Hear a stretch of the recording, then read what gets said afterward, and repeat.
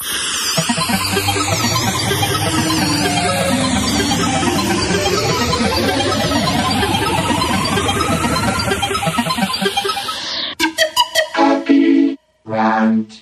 welcome to the Happy Rant Podcast. I am Ted Kluck, joined, as always, in studio by my good friends and my partners in radio, Barnabas Piper and Ronald J. Martin.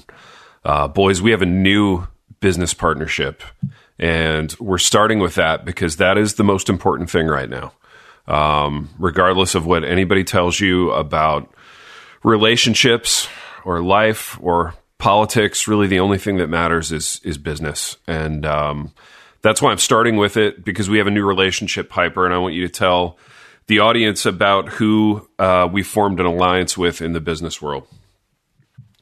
Yeah, I appreciated how you set that up, because everybody knows that when you're in a new relationship, it's like the first thing out of your mouth. It's always you just can't help but tell people about it. And since this is a new one, we're just right up front with it. Our new partner, our new relationship is with the Christian Standard Bible. So if you go to csbible.com, you can check them out.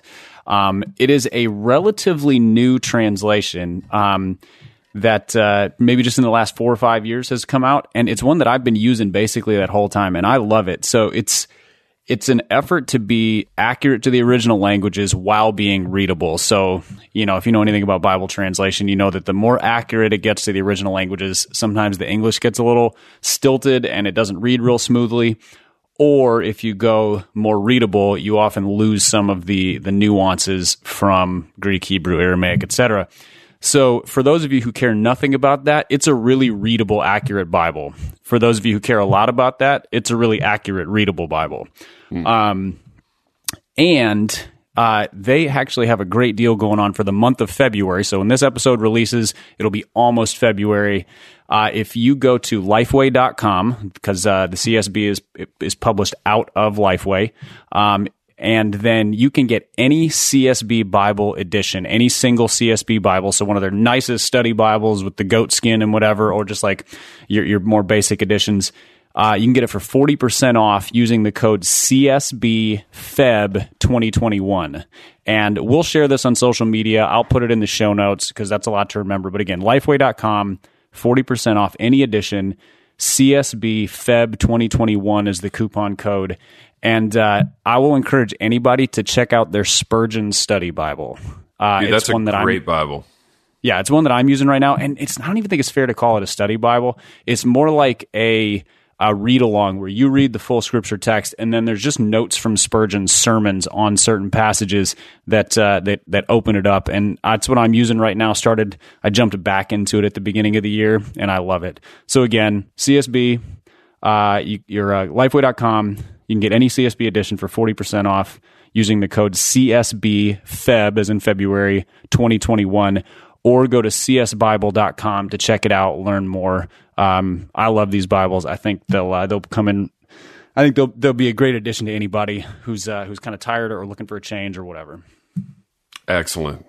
Pipe, well said. I've been using that Spurgeon Study Bible for a couple of years, since I think we partnered with them on a live show way back when that was happening. And love that Bible. Got one for my mom for Christmas this year. It's a great one. So shout out the good people at the CSB and Lifeway. All right, boys. We have limited time this morning because we're busy people and we're very important people. However, we're going to kind of riff today on this meme, how it started, how it's going. And we got a few listener suggested topics, some things that they wanted us to vamp about in light of that. So let's get it kicked off. All right. How we started, how it's going. Let's start with how we met. And all three of us probably have different recollections about this. So how we started, how it's going. Let's start with how we met. Ronald, I'm going to let you kick us off, okay? Because you've been quiet because it's been kind of the me and Pipe show because of the business. But I'm going to let you kick us off on this one, all right? Okay. Thanks, baby. I appreciate the support. Man, yeah. Baby, you always get a little thin when I frame it that way, don't you? It sort of, it impinges on, like, Yeah, the autonomy and the kind of three of us being equal thing. I didn't mean it that way, okay? Yeah, no, I didn't take it that way. I think I took more offense at when you and Pipe do business as if I'm not part of the business. Well, you are part of the business. Yeah, but that's not how you just said it.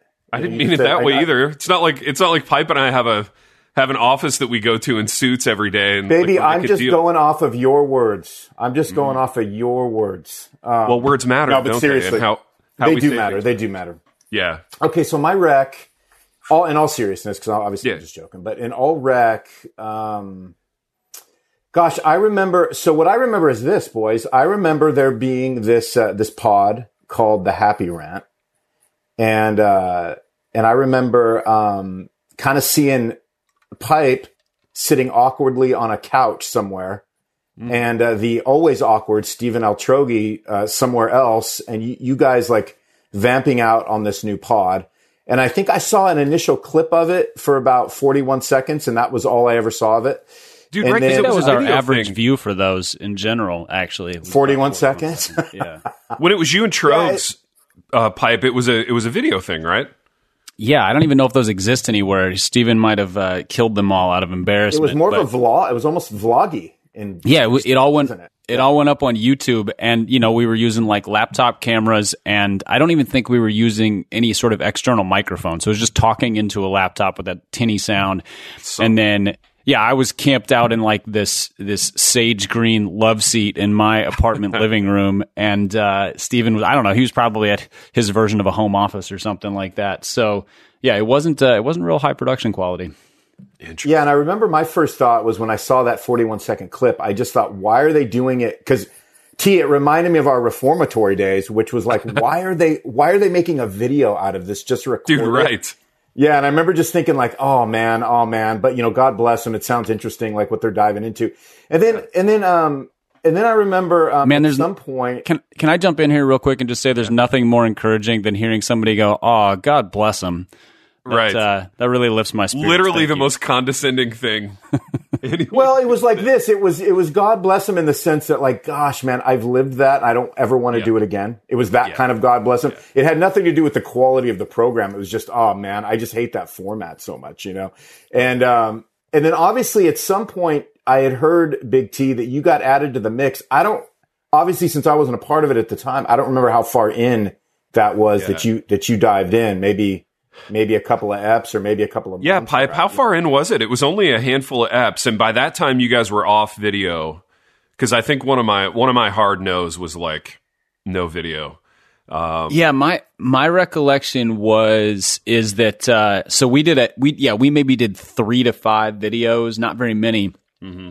And, we had a very small number of people who enjoyed it, and a couple of them reached out and they said, you guys really ought to be doing this as a podcast. Because at that point, podcasts were a thing, but they were not a thing that everybody and their cousin was doing about, having celiac disease or whatever. They were just, it was really like there was, what's the guy's name? Mark, the comedian who does the long form interviews. There was like the Nerdist. There was all these sort of like early adopter long form things, and then there was like all the NPR Simmons stuff. Yeah. And then there was like sermons, and so nobody was doing. Not nobody. Nobody in the Christian space was doing what we were trying to do. So we moved to podcast, and I thought that the way that it went, at least the way that it went on our side, was Steven said, "What do you think about moving to podcast?" I said, "Great. I don't like video."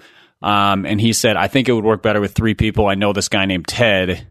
I'll reach out to him, which I have no idea how he knew you or if he knew you or if that was a Stevenism of, hey, I know of a guy named Ted. Right. I think it was a Stevenism in the sense that like we had never met, and still to this day, like Trogs and I have never been in the same room together. Like we've never shared space in that way. Either. We did a podcast with him for like 3 years, and I've never seen him in person. Yeah, so I wonder if he meant Ted Cluck when he said Ted. Maybe when he said Ted, he probably had some other Ted.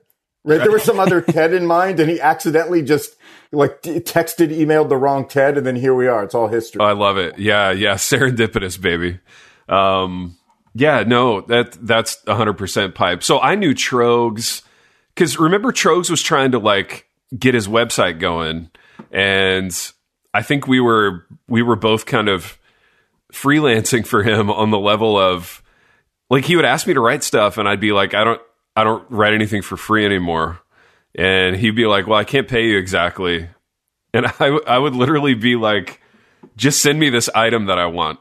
So I'd be like, I want the new whatever record, and I'll do the article if you send it to me. So we had this weird relationship. You had a barter system for writing? We had a barter system. Like I'll write your thing if you send me some stuff. And it was awkward. And it's funny, it's been so long, like I only have like vague recollections of this, but I remember one of my other stipulations with Trogs was, you don't get to edit anything that I write. So like whatever I send you, it goes in that way, which is sort of the cost of doing business. Like if you're not going to pay me, then you don't get to like touch my stuff. I mean, at that point, he's like, I thought I was trying to reach out to Ted Decker. Exactly, dude. Ted Decker would be so much nicer to work with than this a-hole, you know. And there's nothing I can do now. Exactly. I'm locked in. Yeah, I'm locked in. So that's how it started. And I remember those first eps with Trogs. So like Trogs was still the host at that time. So yeah, I remember like long stretches of just sitting in silence and like sometimes opening my mail or like eating an apple on the air. And hold on, T. You guys have mentioned that before, like the long stretches of silence. Like why was that a thing, and what precipitated it? Like, dude, I mean, I feel like we would have to work overtime to even create like a millisecond of silence on this pod. How was it that you guys had so much silence? Well, I don't think we had silence as far as like dead air. There would just be times where Trogs would get into something with Pipe, and it would either be something that I didn't have any interest in or wasn't a part of or whatever. And sometimes I would just like this will come as a great shock to listeners that there are things that Ted just doesn't give a rat's behind about. That's true. So I'd like walk out to the mailbox and get the mail, and it kind of became just a part of the program. But then when Trogs left, and I kind of stepped into the hosting role, I had to be a little more dialed in. You don't have that luxury. A lot of it had to do with Trogs loved kind of edited and formatted everything. So like Ted was talking about, you can't edit my writing stuff. Trogs loved lists, 7 of these and 9 of these, and like, how should Christians think about these? Like kind of poking at the controversies and that kind of thing. And so every episode was a structure, hey, let's do a famous pastor draft kind of thing. Right. And, which, as you can imagine, works with Ted about 1 out of 5 times, because that's the one that struck his fancy. And the other 4, he's like, how about a Nature Valley granola bar loudly into a microphone? Exactly. So then once Ted took over as host, which was when you joined the show, Ronnie, it became the much more kind of free-flowing stream of consciousness, or stream of lack of consciousness, that it is now. Yeah, that's kind of been the evolution. So I would say it started in a much more ragged place, and now it's in a much more professional radio place, because it's the 3 of us and it's seamless. Well, boys, I remember the first time, I forget who was gone. Like, I think Trogs asked me to come in to guest host. I forget who I was replacing. I think Big T, it was you. You were just out for a week. It might have been. Something Yeah. And so I think it was you, Pipe, and it was Trogs. And I'm sitting in the parking lot, because I don't know why it led to this circumstance, but I think he wanted me to, it was last minute. He said, can you do this tomorrow? I said, yeah, but I'm not going to be in front of my laptop. I'm on the road. So I'm sitting in this parking lot at this crazy outdoor mall with my phone recording. I got Pipe. I got Trogs on this thing. And I just remember thinking, because I don't know that I had heard an ep up to that point, other than that 41 seconds from a year prior, But I do remember thinking that I thought, man, I did think that Trogs, I mean, given what he was aiming for, I thought he did a pretty good job at just kind of, again, that typical Trogs things where he takes something and he kind of pokes fun at it, and he very lightly and innocently kind of makes a mockery of it.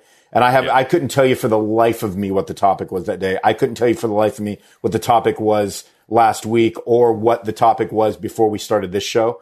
But I remember thinking, I mean, he kind of pulls it off as a host. I mean, he's definitely no Big T, am I right, Pipe? But I mean, I thought what he did and how he did it, it worked in its own its own format. Dude, it's funny you mention all that because like one recollection that I have of the Trogs years, and this was more a function of I was just like adjuncting, teaching at different places, working crazy hours. Like I remember taping the show in parking lots, just like sitting in my car. And there was less kind of an emphasis on quality audio and more of an emphasis on like just getting it done.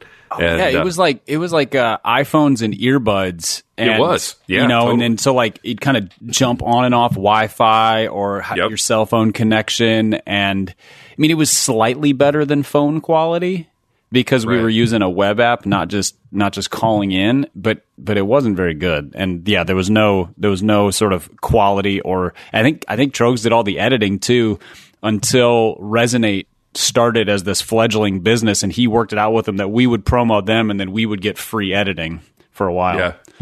I mean, boys, it's incredible to think how our listeners are spoiled now with the level of audio quality and professionalism. Embarrassment of riches. We so dedicatedly bring to the table every week. I don't even know what to say about that. Dude, if Trogs had like asked for a little bit of money in that initial deal with Resonate, we'd probably be rich now. I mean, given that we launched them and put them on the map. Buying shares or something. Yeah, exactly. I mean, my goodness. By the time that company went public. They're like publicly traded now, NASDAQ, Right. Well, again, because of our program. Well, yeah, because of our push. We allowed them to go public. Dude, if we had gotten a little back end up front. I mean, boys, I got a little back end. My shares are paying handsomely. I don't know where you guys are at in that. Your Resonate recording shares. Oh, man. I have two questions to follow up on the how we met thing.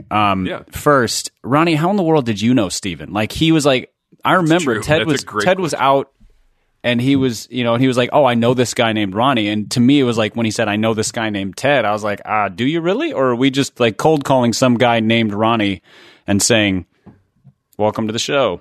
Dude, I don't know. I think he knew me like he knew Ted. Yeah. Like I don't know how he knew me. Seriously, I don't know. I don't have any recollection of that. Yeah. I remember just hearing from him. I don't know. He contacted me. I forget. There's some angle there. It's something. I forget. Cause I remember when I first talked to him and I felt like I had already talked to him. Like I had talked to him before he asked me to guest on the Rant, but like, I don't even remember how that all happened. It's weird. We live in a small world. So things cross over. Like I barely remember how me and Ted connected. You know what I mean? It's been so long.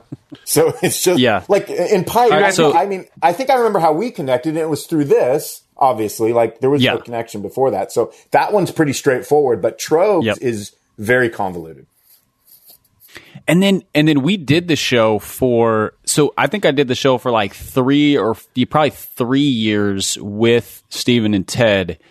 Well, two and a half of those with Steven before Ted and I met in person, which was, I think we recorded an episode at this little crappy conference room at the old Lifeway office, and then went out and grabbed food or beverages because you were in town to visit family, maybe. Yeah, for sure. I feel like I was already part of. I feel like that was when I was part of it. You were part of the show then, but then Ronnie, you and I didn't meet in person until our first live show. Oh yeah, that was. Yeah. What was it? Together for the Rant? Was that the first one we did, or live? Yeah, that was in Louisville when we got our pictures taken with all the like wood cutting supplies in that church. Yeah, band saws and lumberjack gear, which every church needs, by the way.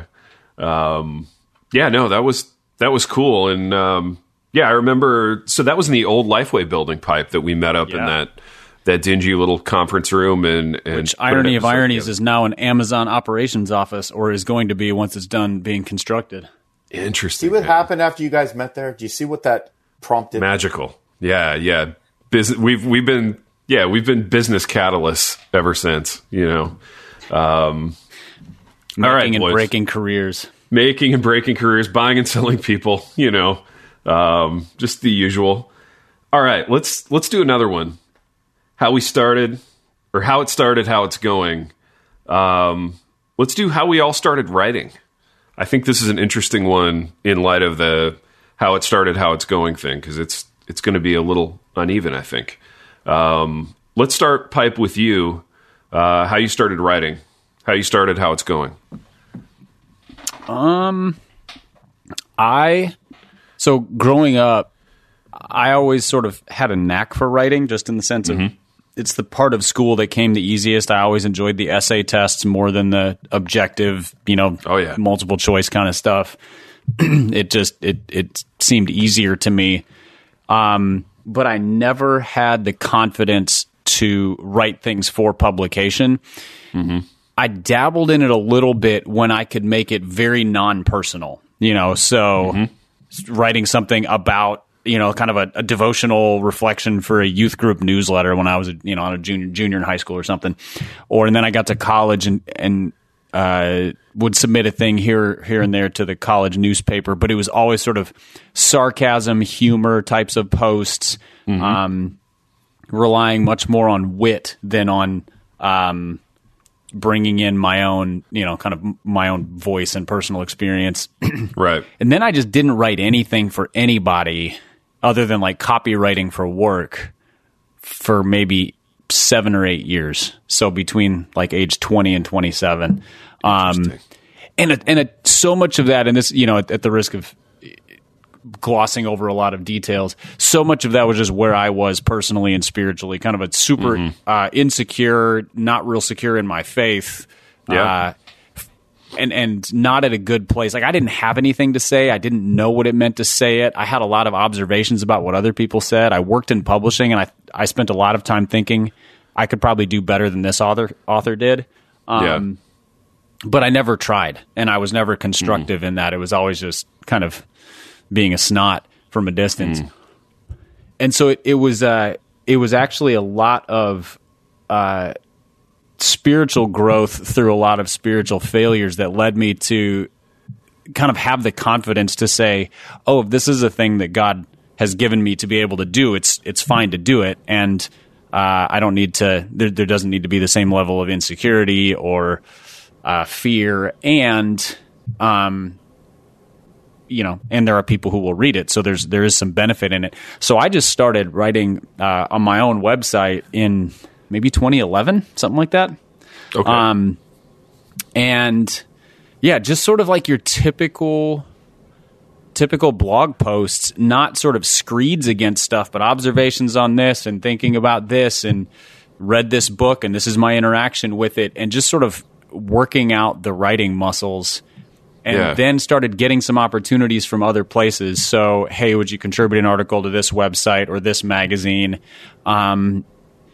And after a while, at that point, I was working 2 jobs to try to make ends meet and raise a young family. And finally, I got to the point where I could drop the second job and make enough writing through $100 here and $40 there and $30 here and 1 or 2 regular gigs that became kind of a second job.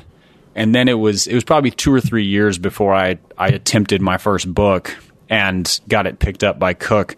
And after that, I think it was after my second book was published. No, probably after my third, that I really felt really comfortable in my own skin as a writer and free to do what you said, Ted, which is I'm not doing anything for free at this point. I don't feel like I need to write to keep my name out there as much as just I'll write when the opportunity suits me. Man, that's awesome. That's really good, Pipe. It's weird as friends, you keep like learning stuff about each other. I don't know that I'd fully heard the story of your writing career and how you got started. That's a good one. And shout out to you for like moving out of the space of like, I'm just going to be the jaded, insecure critic, like sniping at other people from afar, because I think that's where a lot of armchair writers just leave it, and they never move past that. So, and it's so, at the risk of sounding utterly snobby, it's such derivative writing because you never have an original thought. You just wait to pounce on something. Yeah. It's insecure writing too, for sure. Yeah. Absolutely. At the end of the day. Absolutely. Baby, what about you in writing? How it started, how it's going? Well, man, so when I was, this would have been way back, I sort of got my foot in it. I had some Christian publications that were having me write record reviews and interviewing bands and writing out interviews. So that's kind of how I got my start, just in terms of just typing things out for publications. And so I have a question on that, man, and I don't want to step on your thing, but I'm interested in this. As a musician, was it hard for you to write like critical reviews of other musicians? Yeah, I mean, so you had to keep, so like everything, you had to keep it pretty, you had to keep it kind of PG in the sense that you had to be largely encouraging, and you could be, have something in there that said, hey, I think it misses here in this area a little bit. I would have loved to have heard more, him flesh this out a little more, blah, blah, blah. But yeah, largely you just had to be kind of encouraging. But there's kind of an art to writing that way too, where it's almost like pastoral writing in general, where you're always trying to kind of glean what's good from it, which is really weird when you think of what a review is supposed to be, which is it's supposed to contain some critique. But, you always had to be softballing this stuff. So that's kind of how I just got, and I forget how I forget, there was something I did that made it so I got sort of the attention of some of these pubs that started reaching out, and I started doing more of it. And I don't remember what it was, because I was still very active making my own records and going on tour and doing all that stuff. But then I would get all this side work, doing those kinds of things to fill in the gaps.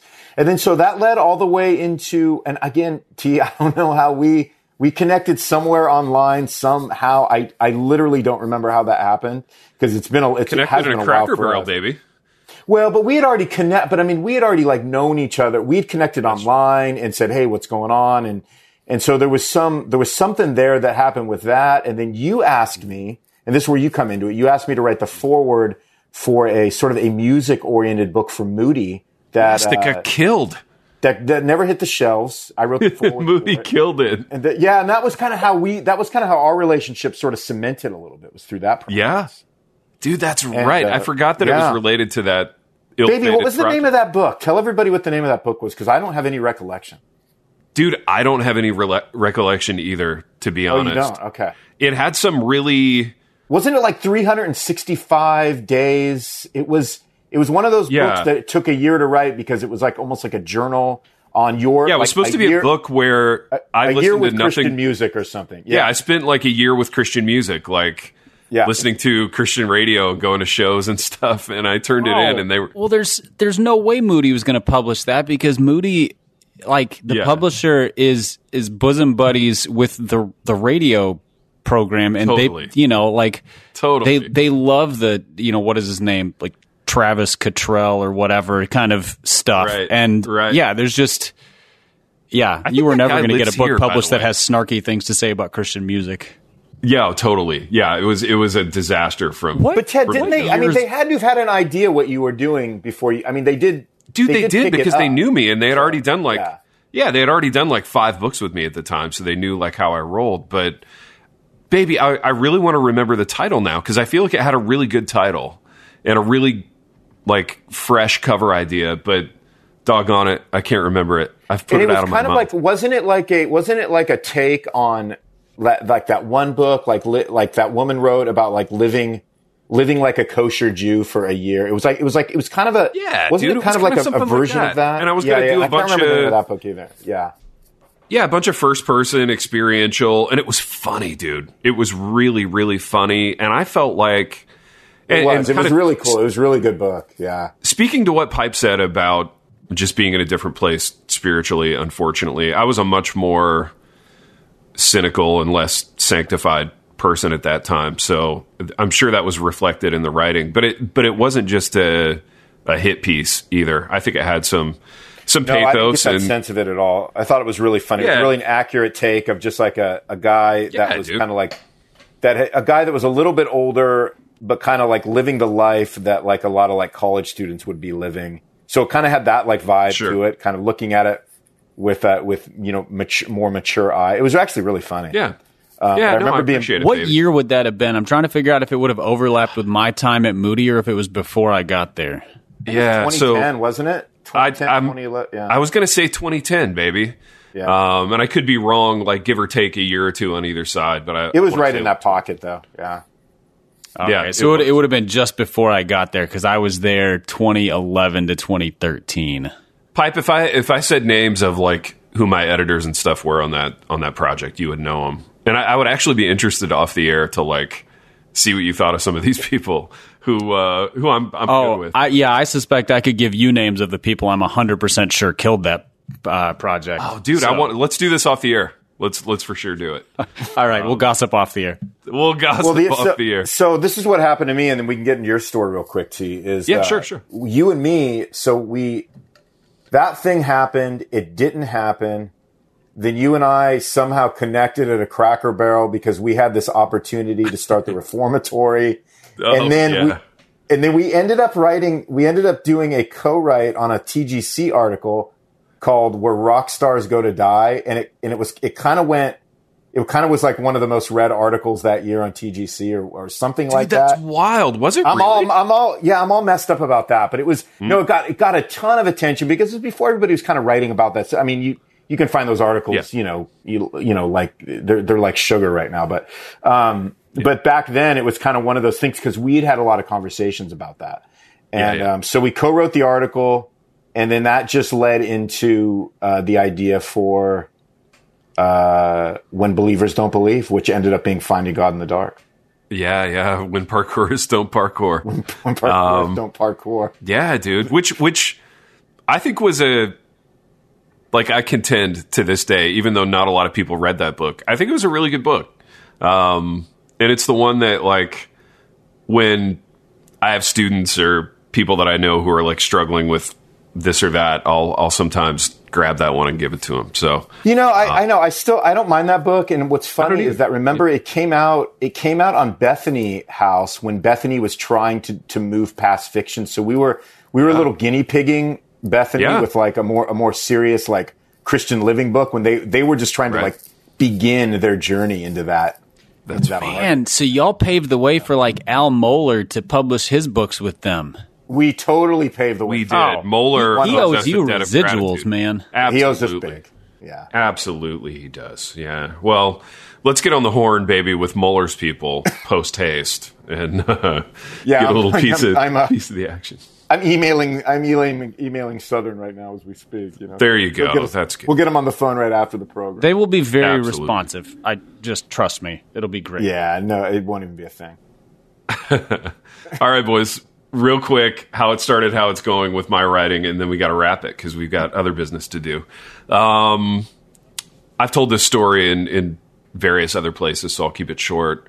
Got hurt in college playing football, had no inkling of wanting to be a writer, thinking about being a writer, but had a very encouraging professor, also a very cute girl, my wife, say that I should give it a shot. So I ended up writing this thing. So this would have been like the year immediately after college. We lived in Lithuania, and I wrote poetry, believe it or not, which is a little embarrassing.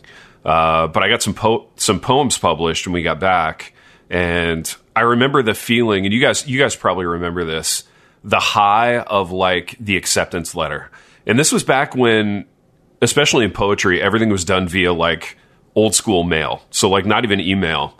You would like put an envelope together with some submissions and send it out. And then like 6 months later, you get a letter back. And the first acceptance letter was like a huge deal. I remember that feeling awesome. So as far as how it started versus how it's going, it felt way more awesome back then. And I miss it. It was a big feeling. It was a big moment. So, kind of got that whole poetry thing out of my system, and then ended up writing this satirical sports e-zine, and it was just 3 articles, no graphics, no website, no nothing, but it went out weekly via email. It was called The Field Judge, satire for the discerning sports fan, and I wrote it with 2 buddies from college who have both gone on to do important things, but at the time we were just 22-year-old guys who hated our jobs. So we put this thing together, sent it out. That got picked up by ESPN, and that was kind of the bye, baby, love you. That was kind of the big break. That was my wife. I love you guys too, just in a different way. So yeah, that was sort of the big start with writing in a significant way, like for an audience, and that was really fun for a while, and it really built momentum. I was able to like parlay that into my first book deal. And then there was about a decade there where I was doing like 2.5 books a year and just, working myself to the bone, kind of beating my brains out trying to do it. And that was probably the apex, to be honest. So as far as how it started, how it's going, there was probably an apex in there around, 2015, where I was getting published all the time and doing a bunch of books. And then I got the academic job here, and it's tailed off a little bit, but I would say in a good way. And I honestly don't know if it'll ever get back to where it was as far as like, kind of being in demand. Like after the DeYoung books came out, there was more demand and a little bit more platform, but or as I like to call them, the Cluck books. Well, yeah, that's how we refer to them too. It's so funny you mentioned that. In our house, that's how we talk about those books as well. But you mean in your house you don't say the DeYoung books? We don't, dude. I don't allow anyone. I would wash my kids' mouths out with soap when they would refer to them as the DeYoung books as children. They were allowed to swear because they often discuss those, I'm sure, as young children. Exactly. As they're sitting around the fire at the hearth, talking about books that they've, been aware of. But yeah, that's kind of the deal, man. Mom say DeYoung book. Yeah, exactly. And then the bar of soap would come out, and it'd be time for a little discipline, a little tough love. Right. Right. You know how it works, but yeah, boys, that's the deal. I think it's interesting listening to your story, thinking back on mine, and I didn't hear quite as much of this in Ronnie's, but I know there's probably elements. How much a job you hate inspires creativity? Totally. Yeah. That's a big lever, and now I think we're all three probably in jobs that we like, or even love in some cases, and yeah, I know for me there's less of a desire to like escape into the writing, but still writing, still having fun with it, messing around with movie stuff. So hopefully how it's going will be better than ever. But at the same time, I don't care, if that makes sense. It's just nice to be doing it. Ted, can you do one more bonus, how it started, how it's going? And this can be real quick, but this was a listener one. How did Ted start on social media, and then how it's going? Yeah, well, it's not going at all, but how it started was probably how everybody else started, which is, I don't know when Facebook became a thing. When was that? Like 2005 or 6 or, I got on it, and as luck would have it, because I know we're time constrained, this is probably a way more nuanced and serious conversation in that, in a nutshell, it caused me to sin in a lot of ways that were surprising, but that were totally my fault. Right. So, the envy, the bitterness, the self-aggrandizement, seeking my approval in other people, it just became a real nasty stew of some of those things that sort of culminated in like 2009, 2010, and I'm getting the years wrong, but yeah, that's when I got rid of it, and that it's been good. So now it's hard to, in a 2021 context, it's hard to escape it. Like even if you're not on it, using it, kind of stewing in it day by day, it's hard to get away from it just because so much of our life is lived there. But yeah, that's kind of the quick version. But yeah, like most things in the Christian life, it's a bit more complicated, and there's more that I could say about it. But it was something, and I'll put a fine point on it here and then wrap it. It's something that I felt like the Lord wanted me to do, walking away from it. And there have been just a couple other instances in my life where I really felt conviction / like a movement of the Spirit to do something. And one has been getting off of social media.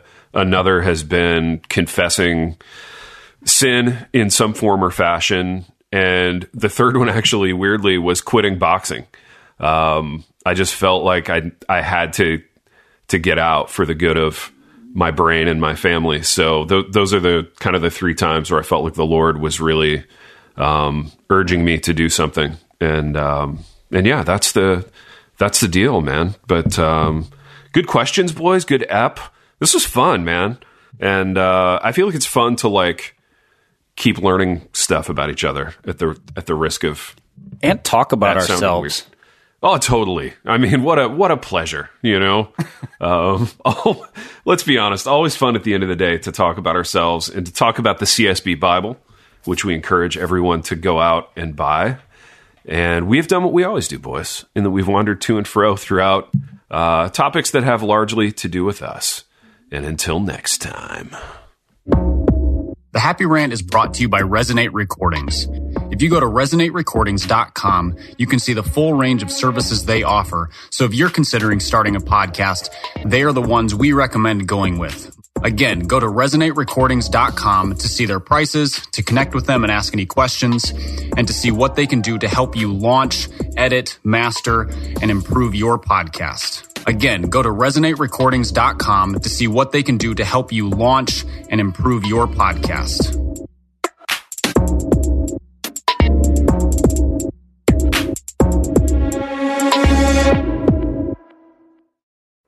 Have you ever considered yourself a messenger?